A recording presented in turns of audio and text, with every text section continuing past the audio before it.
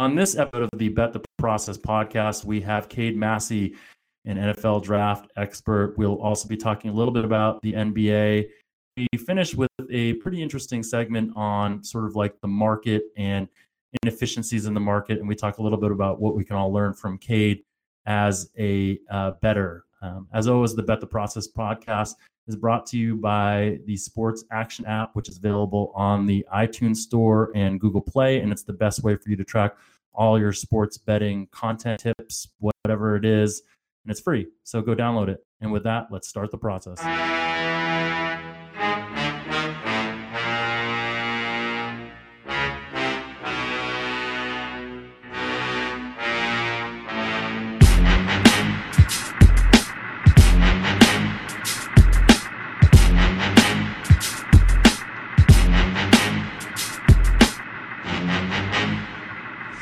Welcome to the Bet the Process podcast. Today we're going to be talking with Cade Massey, who is a Wharton professor, but more importantly is an NFL draft expert, has worked with a variety of different NFL teams, and is still consulting with teams, although he never wants to ever mention what teams they are. Before that, Rufus and I are going to talk a little bit about, I'm going to talk a little bit about the NBA just because it's there, and I'm going to ask him some questions on, I know that Rufus doesn't really bet the NBA, but I'm going to try to get his perspective on things from Analytical Mind. And then after Cade's interview, we'll finish off with some thoughts and reflections on what we can all learn as gamblers from Cade. In terms of the NBA, we had Tom Haberstroh on before the first round. He gave value he talked about how the Wizards were a good first round upset pick. They were 5-1 against Toronto. They ended up not winning. They did put that series at 2-2. Some of the other interesting things were the Celtics were only opened as like a minus 140 favorite against Milwaukee when home court should indicate in a series that they should be, I think, a minus 160 or worse. So basically what they were saying was that Milwaukee was a significantly better team, or at least better team.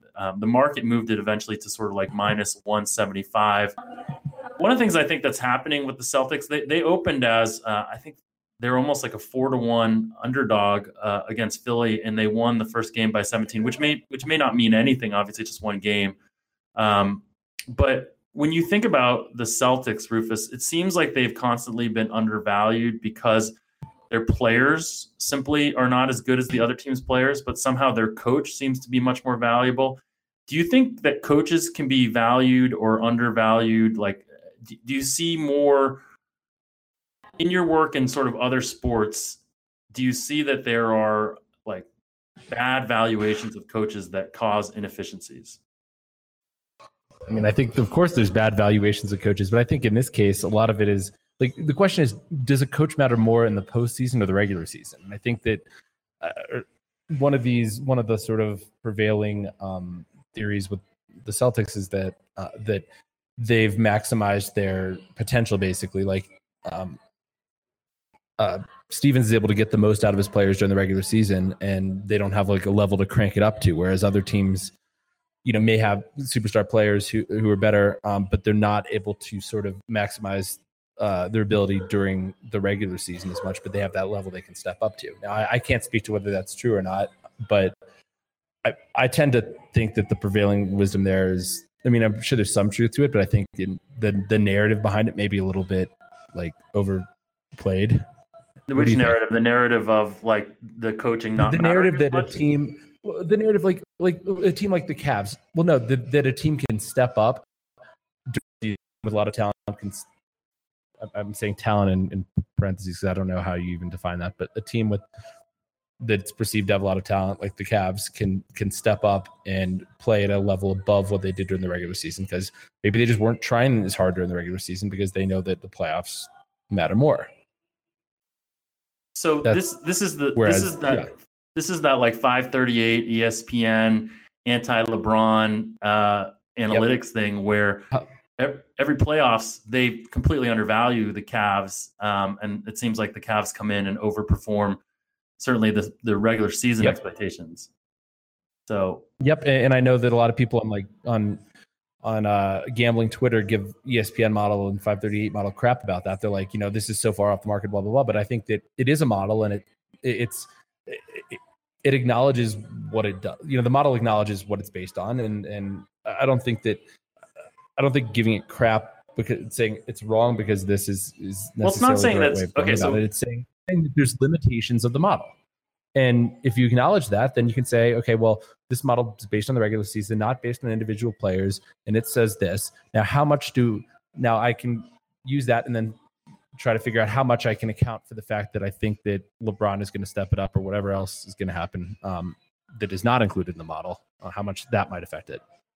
Well, I mean, I agree with you. Like, it's not fair to just attack the model because the model is what it is. And just to kind of give a little bit more on this, Rufus and I have a lot of context on this because we've been talking about this for probably over a year after Ben Alamar, who is the guy that runs sort of analytics for ESPN, and I got into it on Twitter because I basically was sort of attacking his model, which is not a bottoms-up model, meaning it's not a player-based model. It's a model that's tops down. It looks at the whole season statistics. And so it doesn't adjust and has no way to adjust for things like, hey, LeBron might be playing 48 minutes or the rotations are going to be completely different than they were. And then if you add in the fact that like effort levels and might be different, you have a situation that the model is not necessarily going to do well modeling in the postseason. The problem is that they do still show on ESPN, and I haven't looked this year, but last year they still did show their probability of winning the series based on this model. So while I agree with you that a model can have shortcomings and people know what they are actually using that model and predicting something and presenting that information without a big caveat that says like, hey guys, this may not be accurate because of X. They're still saying that we believe these are what our numbers believe are the odds of this team winning this series. I do think that's like irresponsible from an analytics standpoint. Yeah, I guess it depends on how it is being presented, right? If it's on Sports Center, they say, the Cavs have a 27% chance of winning this series, then, and don't really add any caveats to that or anything like that, then yeah, I can see where you're coming from. So here's my second question to you. Assuming that I forced you to bet in the NBA playoffs, and I gave you this model that I told you had, let's say 3% edge or something, whatever, like good edge on the market during the regular season. And it was based, on statistics and whatnot. And it works and it's back tested and whatnot. I gave you that model during the regular season. Yes. Just during the regular season. Is it a tops down or bottoms up model? It's a bottoms up model. So it can account for differences that happen in the playoffs from a player personnel standpoint, and it can adjust for that. So you're kind of, it can. Yeah, you have an ability to adjust based on what you think player rotations will be and whatnot. Okay. You don't have an ability to adjust for what we'll call motivation. So I hand you this model, and it gives you what the line should be for all these games. And as the series goes on, you see value based on, sort of things like zigzag theory or motivation. Will you bet that model blindly, or will you not bet that model blindly? I haven't actually analyzed the zigzag theory thing. I know what you're talking about, but I would tend to think that that's more narrative than reality. But I would. Do you understand the crux of my question? Yes, I totally understand your question, and I would say that yes, I would bet it probably. Yeah, it's kind of an interesting thing because the reason I'm asking this is you will see these tremendous fluctuations in lines in these games in the playoffs where really nothing changes in terms of player personnel. Like maybe there's thought that certain players will play more, or maybe there's thought, but generally it's just this team is in a situation where they should respond, and there's a premium put on that. And there's a lot of value created that from a pure analytics standpoint, but it's one of those questions where, the zigzag theory, just so for people that are listening, it's the theory that like, hey, if one team wins the next game, the other team is a good value because, there's this sort of motivation factor that comes in after you lose. And I know from the history of, you and I knowing each other for a long time that you often think those narratives are sort of overrated.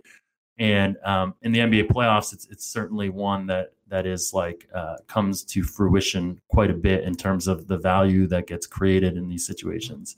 One thing that's been interesting, just from a standpoint of, I think that we all forget about this going into the playoffs, but the possessions, these teams, like the average pace these teams are playing has dropped. A lot of them has dropped dramatically in the playoffs.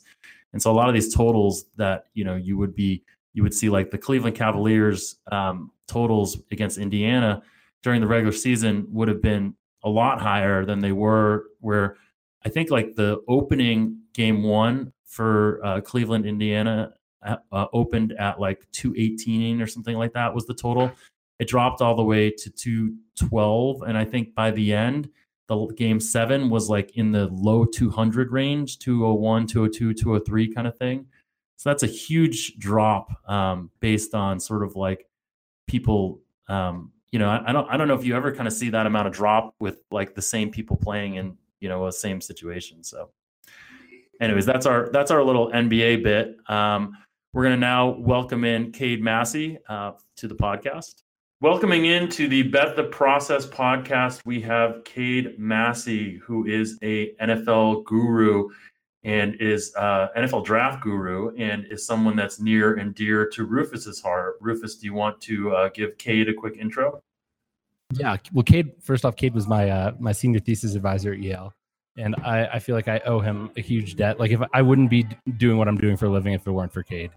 But Cade is very well known in the NFL circles for his paper he co-authored with Nobel Prize winning economist Richard Thaler on the NFL draft and how teams overvalue the right to choose, which I think that paper was maybe 15 years ago or something. It was a lot. I mean, this is a while back. And more generally, Cade does a lot of great work on decision making in organizations, and actually is a co-organizer of the Wharton People Analytics Conference, which is an amazing conference that unfortunately I missed this year. But we're really happy to have Cade on the podcast.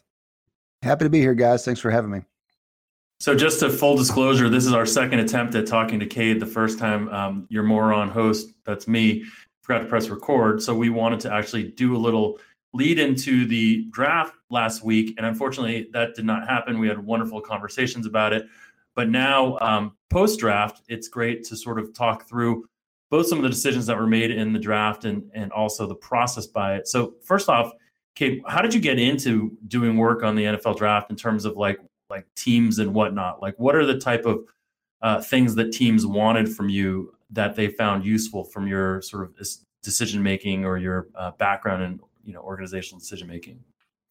The paper that Rufus talked about hit the manuscript form, distributed for the first time in 2005, I think, and we got a call from a team who wanted to talk with us a little bit more about it. So at that point, it was very narrow. It was basically pick management for the NFL draft. And we spent about 5 years working with that team here and there. And over time, it became a little bit more about organizational decision-making, mostly around personnel, though not only about personnel. And after that team, the executives shook up a little bit, and one of them moved on to another team, and we went with him and helped him kind of set up an analytics group and decision-making processes in that next team, and spent a number of years with them there. Presently, I'm working with a team on basically decision-making around personnel. So this team is looking for, I think they want a couple things. I think they want kind of fresh eyes, an outside perspective on things. And then they want a bridge to, what's going on in other industries, what's going on and what are best practices in other sports, what's going on in the academic world. And so I can kind of make a connection for them in that way, whether it's just showing them a paper or a book, or introducing them to someone, or sending them to another organization. What do you think the biggest mistake that teams make generally in the draft? I think they're too sure they know who's going to be good. And in particular, they are too sure when they like a player, they're too sure that player is going to work out. And it's just one of these biases that I suppose has multiple mechanisms, because it's hard to shake, despite being in the league for a long time. people still fall in love with players. And it's not just falling in love, it's convincing themselves that it's kind of a no-miss player. So how does that manifest itself in the poor decisions that they make? Most importantly, it means they put too much value in those top picks of the draft. Every year, it feels like those guys are, not just no misses, but probable Hall of Famers, and then they come along and they'll talk about a Saquon Barkley as a generational player.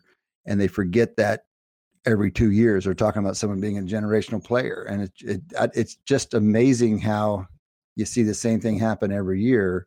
And the consequence is that they just put too much value on having one of the top picks, or too much value on choosing their particular edge rusher over the next available edge rusher, because they don't appreciate there's just so much uncertainty over which of those two guys is going to be best. So would you say that teams are actually making rational trades to trade up, conditional on the fact that they know that the particular player is going to be amazing? Like, let's say, for example, like the Eagles trade to get Carson Wentz. I think at the time it looked like they were that was not a good trade based on the numbers, correct? Based on historical base rates, no. Right. Based on historical base rates, that wasn't. But would you say that was a good trade now? Well, yes, of course it looks good now, but that's not at all the way you want to evaluate it. We have to always, as you guys know, have to push people against that. But Rufus, I think what you're asking is it ever justified? And of course it's justified if you are sufficiently sure about the player in question, because we're just talking about history. We just have, historical data says these trades mostly don't work out. And that just has to be pitted against your beliefs about the player at hand. So as long as you're sufficiently confident, you might outweigh those historical base rates. The trouble is, are you sure you should be as confident as you are? And do you really have evidence that when you think the guy's 90% likely to be a 10-year starter, that in fact he's 90% likely to be a 10-year starter? Because usually when people say they're 90% confident, they're right about 50% of the time. So I guess my question that I'm sort of getting at is the reason that teams are poor at the draft, is it mostly the fact that they are overconfident in their assessments of players, or is it more about not valuing the future properly? I mean, I know that a lot of times you trade teams it seems like they give up picks in subsequent years like candy, right? Yeah, for sure. Those are two different things, and they're both very, very real. And so we've been talking about the overconfidence part of it. The part you're just alluding to is discounting the future. Whenever we ran our paper, because people trade for future picks, sometimes we can estimate the discount rate on those picks, and we estimated it, and we can estimate it quite precisely in the period that we looked at, which was 15 or 16, maybe longer than that. We're in the draft pick part, maybe 20 years worth of trades. It was something like 137%. I mean, it was, and I mean that literally, 137%. It's an extraordinary degree of myopia. Now, that may not be irrational if you're a general manager and your job is at stake and you want to win this year. And so you need a guy who's going to contribute this year. But for the organization, it's hard to imagine that that's ever rational. So from the owner's perspective, or at least what the owner's perspective ought to be, if you're not a Dan Snyder, for example, then 137 is just completely crazy. And if people will offer you that, if they'll offer you next year's pick at some huge premium, then you should be taking that all day. So if you were a GM, would you basically just be trading away current year picks for future picks like every year and just stockpiling picks? I've worked with an organization who had a philosophy at the draft of always wanting to pick up a future pick.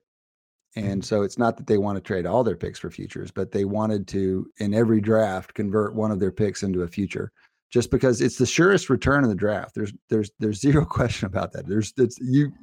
You have the surest return of any move you can make. But of course you need some players, so you can't do that forever. But it is a little, what's true is it's a little different. Some teams they seem to be a little smarter on this than they are on other ones. And some teams are very reluctant to include a future pick in a trade. Some teams. So if we put this in light of the most recent draft, it seems like Cleveland's move in some respects was exactly, I guess they didn't trade for number one, but they did pick sort of someone that was, shall we say, not necessarily the market's number one pick. How do you evaluate that decision? Do you think that was the right move, assuming Cleveland had him as by far the number one pick on their draft board? Right. I think quarterbacks are a special category, and truthfully, I don't think we have the goods. I don't think anybody does empirically on the wisdom of trading up or holding a high pick for a quarterback. They're different. They're different for two reasons, and they're unique in this way. We kind of think that they're underpaid. Like a starting quarterback is underpaid given the salary cap. That if there were no salary cap, the top quarterbacks would be getting more than they actually do. So they're very well paid, but they're probably underpaid, and they're probably the only position that's underpaid. So once a player hits free agency, you kind of expect to get no surplus value out of him because you're going to have to pay whatever the market bears. But we kind of believe they're getting some surplus out of the top quarterbacks. That's the problem with our analysis. Given that our analysis, we considered, what if these guys are just worth more than we think they are? We cranked things up and all our results were robust to that. What our analysis is not robust to is the second contract. All of our analysis is predicated on the first 5 years. So the drafting team has at the time they got 5 years. Now they get 4 for most of their picks, or 3 for some, 5 for the first rounders. So we just limited our focus to that. Well, these quarterbacks basically never hit the market. If you have a starting quarterback, almost never does he make free agency. You get him. You don't get him for 5 years. You get him for 10 or 12 or 14. If they were paying market wages, that wouldn't complicate our analysis. But because we think that they're a little bit underpaid, they're getting another 5 years of extra surplus that's not making it into our analysis. So it's as far as I know, that's the only little hole in our analysis. And it took us a little while to figure it out. And it leaves me more open to teams trading into those early spots for quarterbacks, because where else are you going to get them? Where else are you going to find a starting quarterback? Now, I don't say do it. I don't know that they should do it. I'm just more ambivalent, more agnostic really about the wisdom of it. I do think people still believe that they have to go to the top of the draft more than they actually do to get a starting quarterback. And I still think people believe, I know people are too sure that the guys up there are going to work out. Okay. So go ahead. No, so I get that. I think that's interesting. But I think that this Mayfield decision by the Browns highlights one of the things that you're talking about in terms of overconfidence, because if we assume that the market, meaning like no other team, was valuing Mayfield as the number one, and there's been some stuff afterwards that maybe the Patriots did or whatever also, who knows. But assume that that's the case, then the amount of certainty that the Browns have to have versus the market to pick Mayfield first, when they probably could take the risk of, getting some value of trading down to 3 and picking Mayfield 3, going from 1 to 3, or, basically this is what the Celtics did in the NBA draft, where they didn't want Fultz and they knew they wanted Tatum, and they traded down, got an extra first round pick out of it, because the market valued things differently than they did. And let's say even that the market doesn't, and we have this whole, let's just say that this is back to that certainty uncertainty issue. Like, how certain does Cleveland have to be that Mayfield's the best quarterback to, do what they're doing against the market? That's just, is this again another example of sort of like overconfidence by a team potentially being a pretty big mistake in terms of like a value that they could have extracted for the first round pick? 100% agree entirely. I do think it's a hard problem. I'm sympathetic to the guys who have to make those decisions in the rooms, because it is a risky proposition. You never have perfect information about what the other 31 teams are going to do. And in this case, 2 days before the draft, no one thought Mayfield was going to be number 1 or probably even in the top 3. But as you say, things have come out afterwards that, at least according to Mayfield's agent, right? So who knows? Other teams were gonna get in there if the Browns didn't take him. So the Browns have to know that they don't know, and that makes that understandably makes them more risk averse about trading back and putting at risk getting the guy that they want. That's not unique to this situation. It happens every time a team is offered a trade to move back. And what you see is some teams are more comfortable doing those things. They're going to take a little bit of risk, and in exchange for their risk, they're going to get a little premium. And sometimes the risk is going to work out. Sometimes it's not going to work out. It's not going to work out. But if you do that philosophically, the numbers are just in your favor. If you're willing to bear, doing that a few times every year over 5 years, 6 years, you're adding up a lot of draft pick value in what you get. But you have to have that philosophy. You have to know it's not always going to work out. And a little sympathy for the Browns because of how messed up they've been for years and how many good quarterbacks they've passed on. It could be that they're not really in the right position to take that risk with with their quarterback at the top of the draft. It could be that politically the function is just different for them. The utility function is different for those guys because of their history. But at the core, isn't this like the reason people make bad decisions? Because essentially they are making emotional decisions based on, one, what the public perception of them is going to be.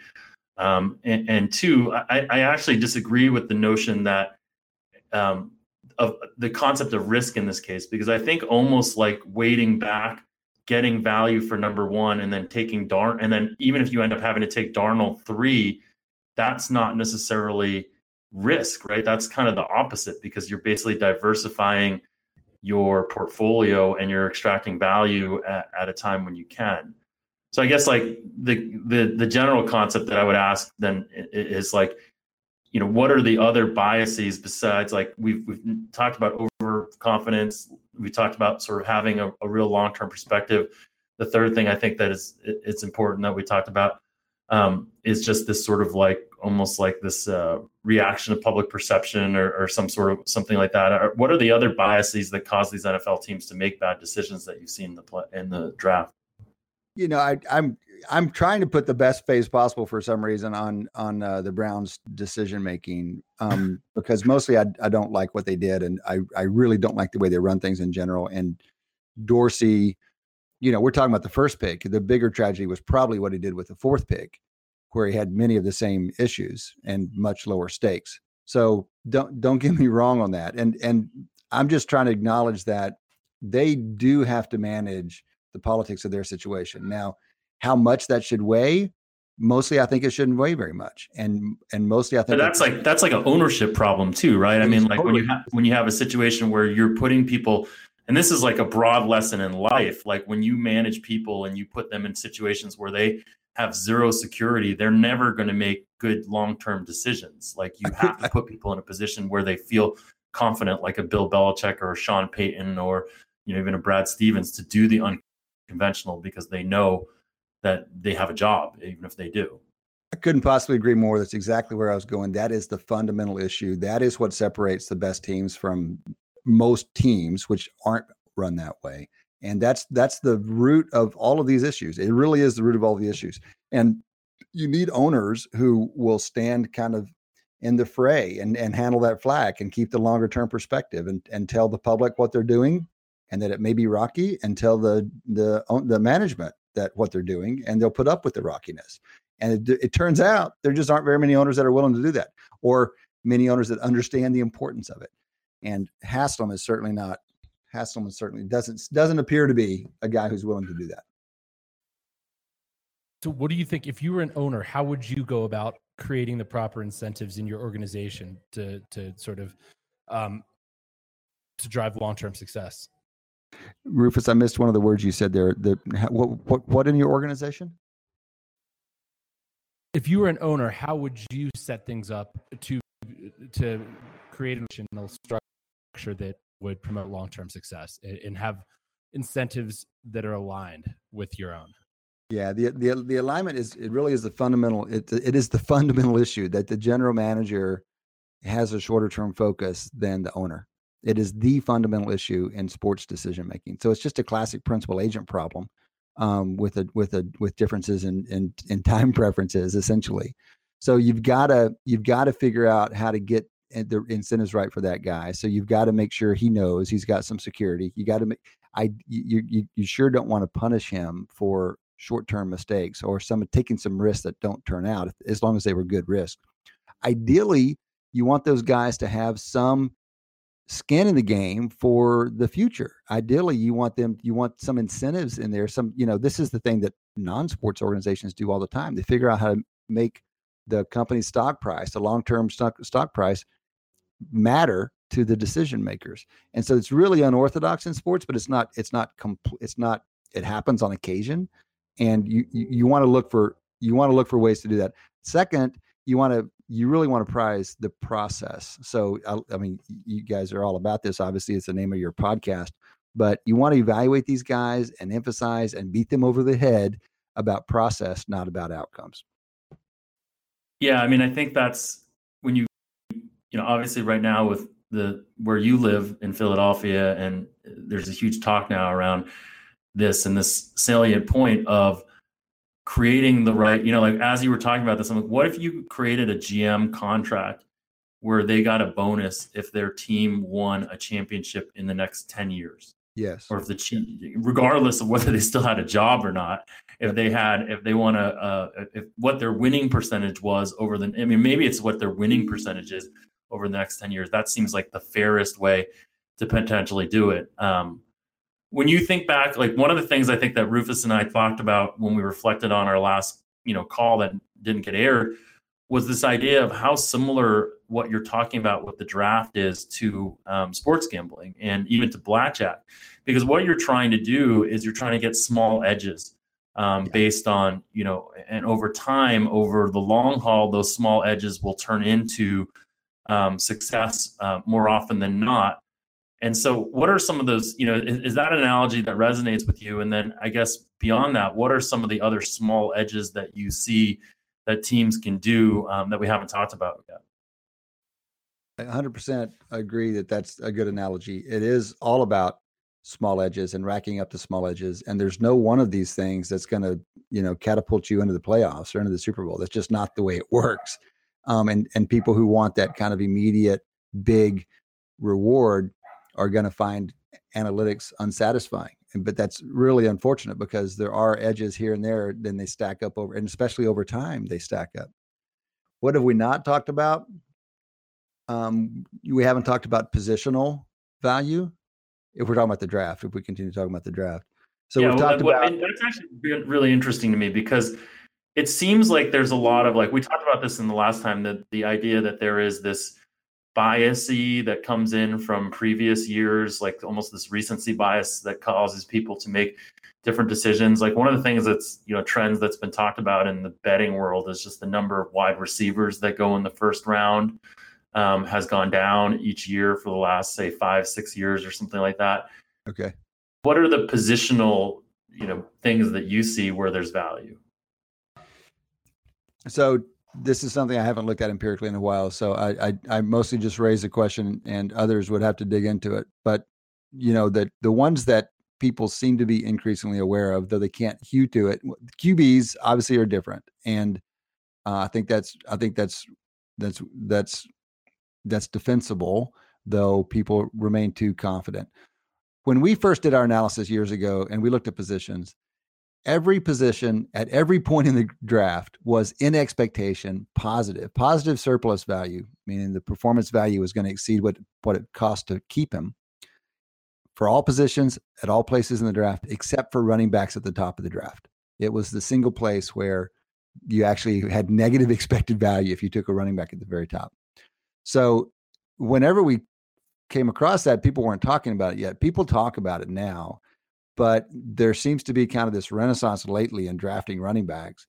And, you've always got to ask, has the game changed in some way? It makes them more valuable. But mostly I think it hasn't. And mostly that seems still like a bad proposition. And it leaves me skeptical about Barkley, for example. But of course, I'm not alone in that. And that's not to say anything against Barkley. It's just to say, look, I mean, the fundamental issue is, and this is someone no one has down empirically, you can't make these decisions in isolation. Any pick you use, you're you're not going to use those resources for some other pick. But moreover, if you pick up a guy in the draft, you're not going to have to pick him up in free agency or flip it around. If you pick up someone in free agency, it frees you up to do something else in the draft. So basically, your decision about which quarterback to take or which running back to take last week also turns on where you picked up your backup defensive end and where are you going to get your starting cornerback. All of these things have to be decided essentially simultaneously. So you have to think about, and again, no one has it down. You have to think about where for each position is their relative value highest? Is it highest in the draft? If so, where in the draft? Or is it better in the free agency? Or is it better to grow them yourself? That's what makes it so hard. It really makes it hard. So it's interesting because the draft is so high profile. Obviously, ESPN has done that.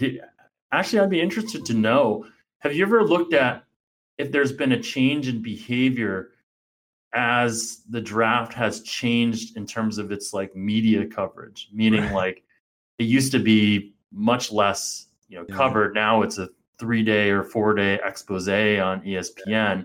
Has that changed teams' behavior at all? It's a good question. I don't know. It feels like one of these, frog in the pot things where it's just gotten more every year. There wasn't a discrete change. It's just kind of, it was a big deal when we started this 15 years ago, but it wasn't 3 days of, coverage on TV, 2 days prime time. But one of the things we're talking about, which is a major bias, and it's not quite the myopia thing, but it's the failure to consider opportunity costs. And this happens big time in the draft where people, they make a decision of, do I want to go up or not? And the way the coaches think about it typically, or general managers, and by the way, coaches are in the mix here. And one of the things I meant to mention was when we talked about getting the incentives right, and you gave this great idea of let's give the general manager, a bonus for the team's winning percentage 10 years from now. Love that idea.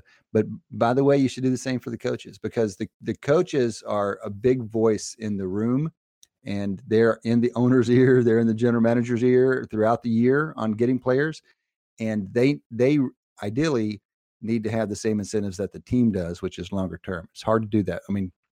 Their positions are even more vulnerable than the general managers, right? But the bias that you have to work with here is they neglect the opportunity cost. So if they're thinking about, do I stick at 16 or do I move up to 6? They're thinking, well, this is the player I get at 16, or this is the player I get at 6. They don't think enough in these bundles. It's not 16 versus 6, obviously. It's 16 and a few other picks versus 6 alone. And so you're really choosing one vivid, supposedly Hall of Fame player versus 3, solid other players. And it's hard for those guys to keep that in mind. They're really thinking of it just as one for one, or one vivid guy versus some vague possibilities.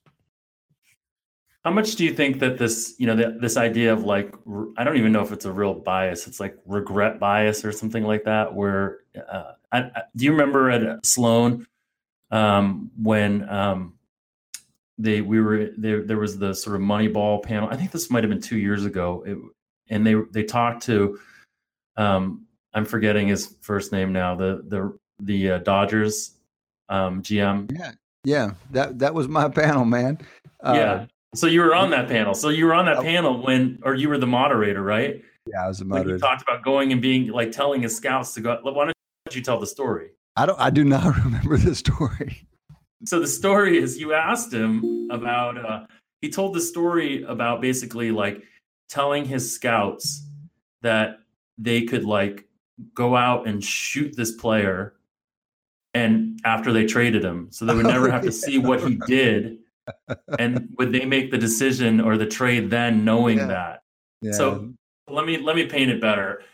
You asked him, the Dodgers GM, Farhan Zaidi. Yeah, I was like blanking for a second. You asked Farhan, you said, he had told you the story off stage, and you had said, you wanted him to tell that story. And the idea was that when we make trades, one of the reasons that we don't make trades that are necessarily good for us is that we're worried about seeing that other player succeed and the regret that we're going to experience based on that. So he told the scouts, well, what if you were able to, after we make that trade, just go and shoot that person in the back, and then you never have to see him succeed? Would you make the decision then? And, obviously he made a joke about telling the story because he was like, people are going to think I'm, a complete idiot or a non-humanitarian or crazy or whatever it is. That idea of regret bias, how much do you think that plays into the bad decisions that are made by NFL teams? Oh, huge. I mean, it's a major issue in decision making in general, and it's probably even stronger in decision making that's as public as it is with sports. One of the ways that it comes up every year, multiple times a year, is in the decision whether to trade back or not, because you've got these huge potential for regret if you trade back, and the guy you take a chance. And I know, Jeff, you think there isn't that much risk because you get compensated, but it's still risky. Do you still get the guy? So a team, all the time teams face this. They're sitting at 16 and they know they want a certain guy, and they get an offer to move back 10 spots. And the question is our guy still going to be available?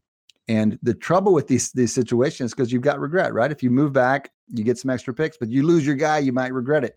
The trouble with these situations is that they never learn that they're wrong. Some feedback is missing, because look what happens if you take the risk, if you take the prudent Moneyball risky move by trading back, you can be wrong or you can be right.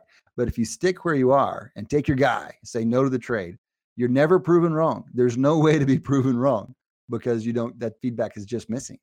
And so essentially you can be proven wrong if you take the chance. You can never be proven wrong if you don't take the chance. There's no way to learn in that setup that the right thing to do is to move back. So it has to be from philosophy as opposed to actual experience, because experience is never going to teach you, because you're never wrong if you never trade back. It sounds like what you're talking about is largely like an endowment effect even before you have that player, right? I mean, the teams, you have this guy in mind, in your mind, like he's already yours, right? And then you're losing him. Do you think the endowment effect plays a role here?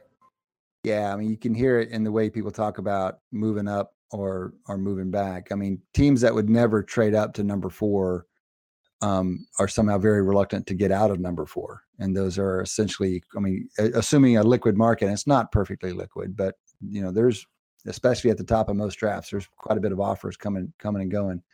Those are equivalent choices. You should feel the same about holding 4 and trading back, or starting out back and trading up to 4. And people don't. If you're endowed with 4, you're much more reluctant to part with it.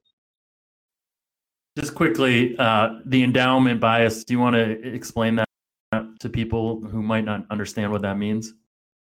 The endowment effect is something that Thaler gets credit for. It's a part of prospect theory, but it's really been unpacked by Dick and some psychologists. The reluctance to part with something you've been given, a greater reluctance to part with it than to acquire it, essentially. So even if it's something that you wouldn't expect to have any emotional value, or you didn't work to obtain, you've been given, the classic example is a coffee mug. And then you're asked, what would you sell that mug for? It turns out you're going to ask more for that mug and require more, in fact, if given an actual choice, than if you weren't given the mug and asked, what would you pay for that mug? And it causes this little kink. It causes this little kink and kind of screws up the market, because it shouldn't matter theoretically whether or not it was given to party A or party B. They should, state their preferences and make their offers, and the asset should move to whoever values it the most, and therefore everything should be efficient. But it doesn't work that way because of the endowment effect. So I know you got to go pretty soon. Rufus, do you have any other questions you want to ask? I have one last question I want to ask him. I actually wanted to talk a little bit about the, I was cutting out a little bit here. My internet's not great, but the whole running back and the Saquon Barkley at the top of the draft thing. And Cade, you and I have done some work before that showed that running backs and wide receivers were the least valuable, or the most replaceable positions in terms of the value lost, being the least your starter, those positions. I'm not explaining this very well, but the most replaceable. And I'm the most replaceable positions are running back and wide receiver that we found.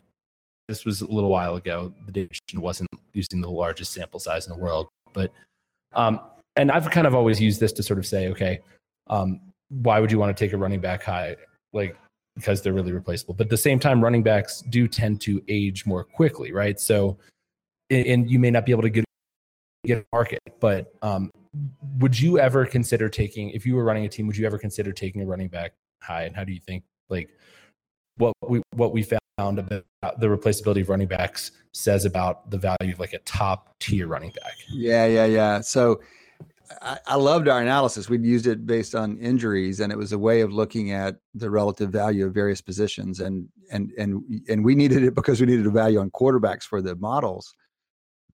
And we learned some interesting things, like the only other position that looked like even remotely positive was a tight end, if I remember correctly.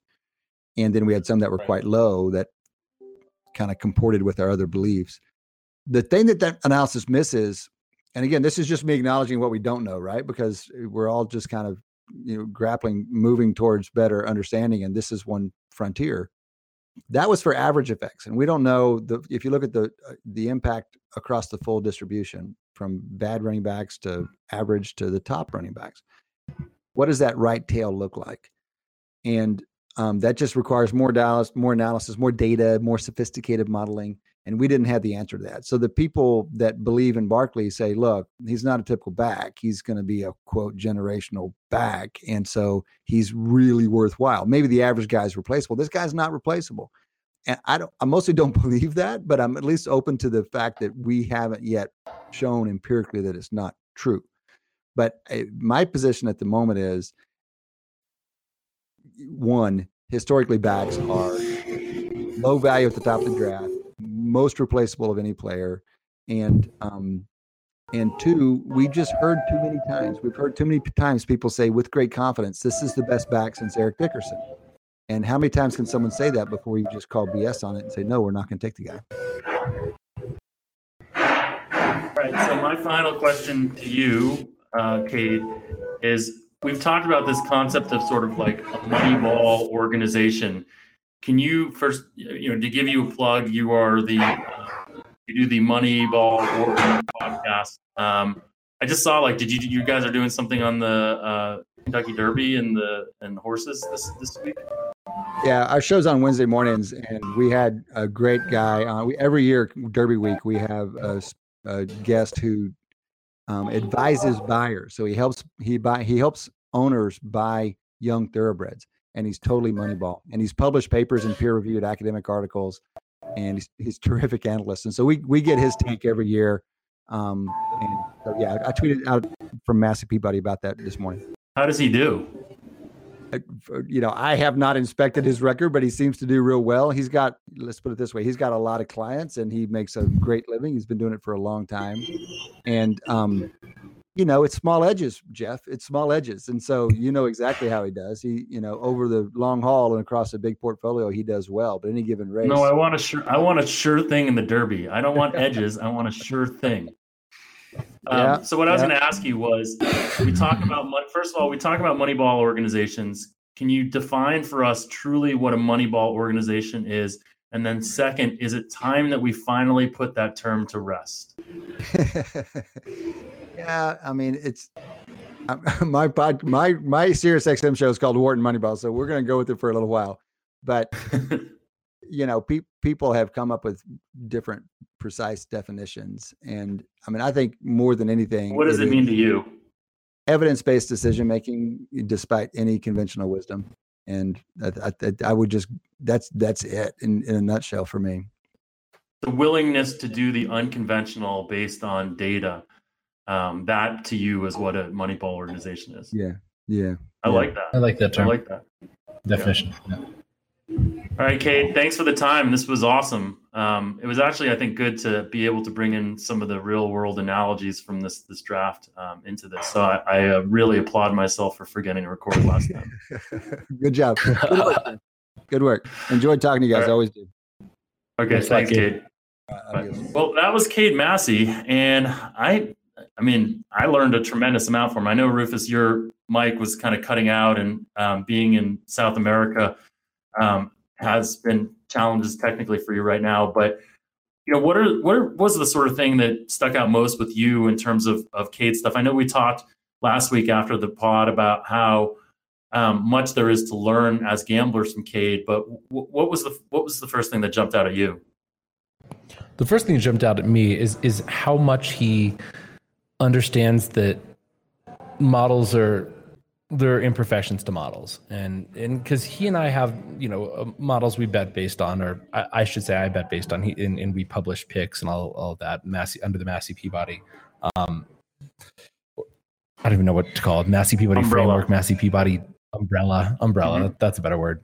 Mm-hmm. But he's willing to acknowledge the fact that we don't know about how valuable quarterbacks are, or how much teams should be willing to give up to trade for quarterbacks, and we don't know how valuable top end running backs are. We can say that the average running back is more replaceable, but a top end running back, we don't know. And I think being able to sort of admit there, that the model isn't perfect is really good, but at the same time understanding the faults and all our biases in our intuition that cause us to make irrational decisions.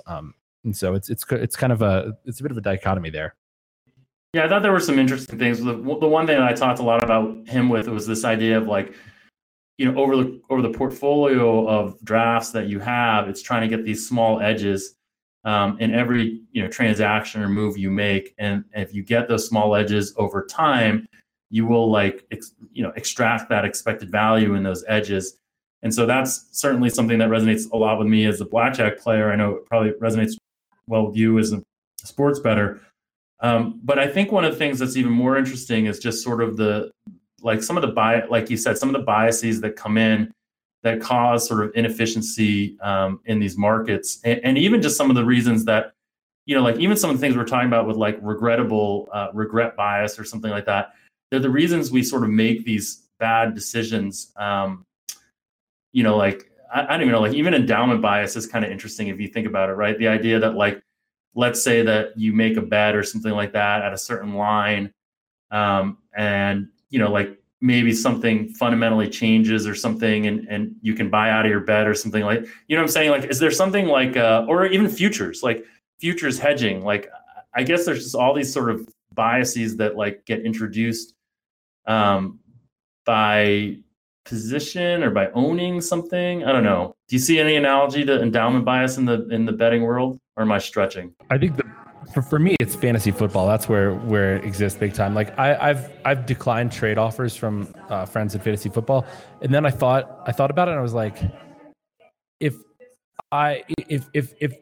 the shoe was on the other foot, would I take that trade? And I was like, and that's completely irrational that I wouldn't make the trade either way. That makes zero sense, right? So I understand that I'm completely guilty of that in certain areas of my life, but I don't really feel that in the betting world as much, because to me, it's more, I don't know, it for whatever reason, it's different. I'm able to just sort of, I guess in fantasy football, I'm using my intuition, and it's sort of a fun thing I'm doing without really looking at the numbers as much, or I shouldn't say it. Of course I look at numbers, but I'm not scientifically analyzing it like I am with sports betting stuff. So whenever my intuition comes into play, for sure, the endowment effect is big. And I think that's probably a bigger issue for someone that is betting without a strict model and having to sort of use their intuition to make decisions. So, have you found personally that that's something you've run into? Yeah, I definitely see it in like you said, in the fantasy football or any of those types of games where you own a player and you start valuing that player. I play in a baseball sim league, which has zero money attached to it, and I still feel that way about the players that I have and whatnot. That's a super nerd alert there, by the way, baseball simulator. But in terms of I guess it's just what I'm wondering, or what I'm thinking through, is just this idea.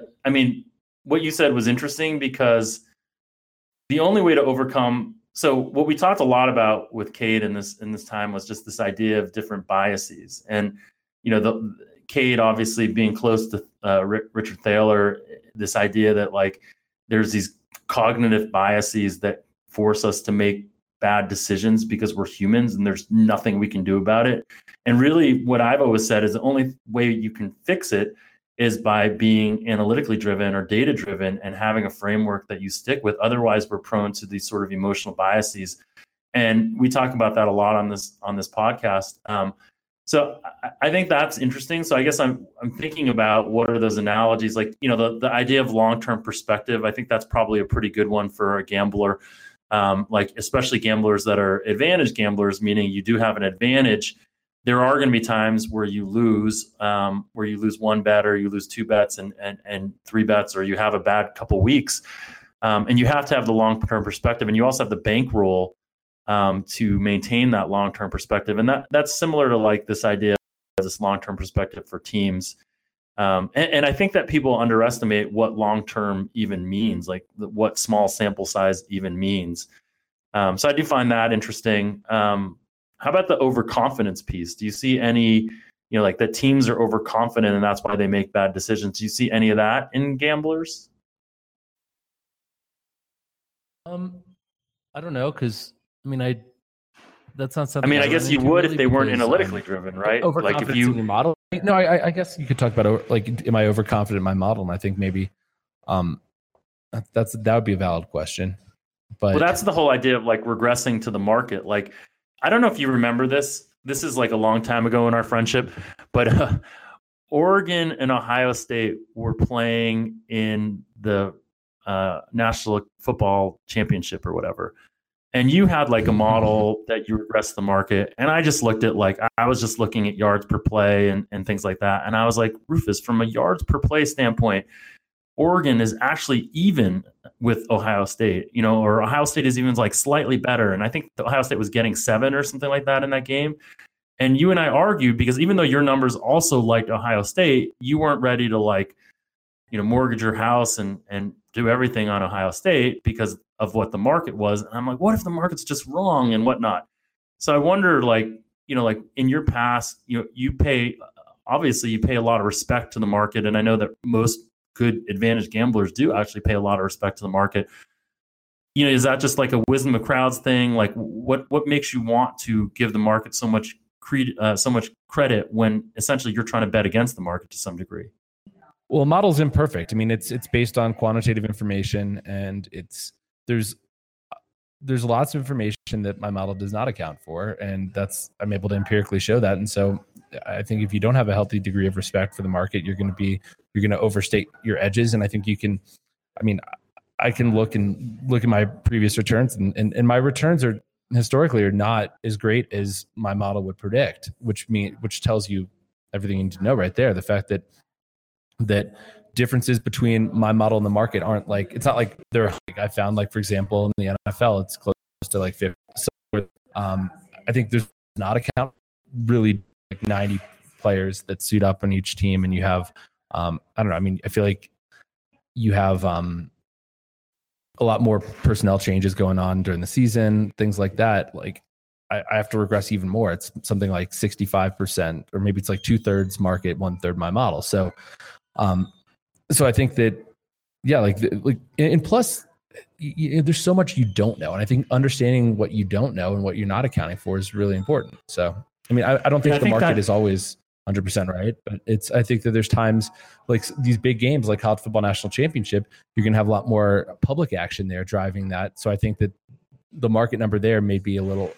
I probably wouldn't want to weight it quite as much, but in a regular, because I guess my number, my weight for the market is sort of just like we're talking about with Kate. It's for positional values, right? That's based on an average player at each position. And this here, I'm talking about an average game. I want to weight the market X amount, and my model 1 minus X amount. So I don't know. I guess your example, the Oregon Ohio State. I think I might have actually been a little bit too high on the market there. Yeah, no, I think what you said actually was really good. The idea that the reason you respect the market is because that that your model doesn't have everything in there, and the market may be valuing some things differently. Certainly the idea that you value the market more in sort of these smaller games than these public games, that's interesting. I wonder if like I know often you've asked me before in certain situations when a game is like very far off what your model is, like what the WTF, like what's going on here? Do you know why this would be the case? I feel like sometimes we can figure it out. Sometimes we know what they're, and in that case, does that make, obviously that makes you feel a bit more comfortable. Then you just have no idea why your model's so far off what the market is. But generally, like the idea of models versus market is it's fascinating to me because of, it's at the core of sort of like where value is extracted, but it's also at the core of where models may fall short of reality. So anyways, you got anything else? We can probably cut this short with your challenges technically. I gotta go. I gotta go take some more antibiotics and visit the bathroom again. All right, sounds good. Thanks for joining us on the Bet the Process podcast. As always, I'm Jeff Ma, and Rufus is about to hike Machu Picchu, so wish him luck, everyone. Did you call it Machu Picchu? Did you really say that? Is it? I'm gonna hike Machu Picchu with amoebas in my intestines, and hopefully it won't be too much of a shitty experience. Literally, I've said a lot of things incorrectly today. It's fine. It's not my first language. So I had a friend in college that literally thought it was February. He thought that's how you pronounced it, but I'm not sure if it's not. Okay, thanks, guys. I don't think so.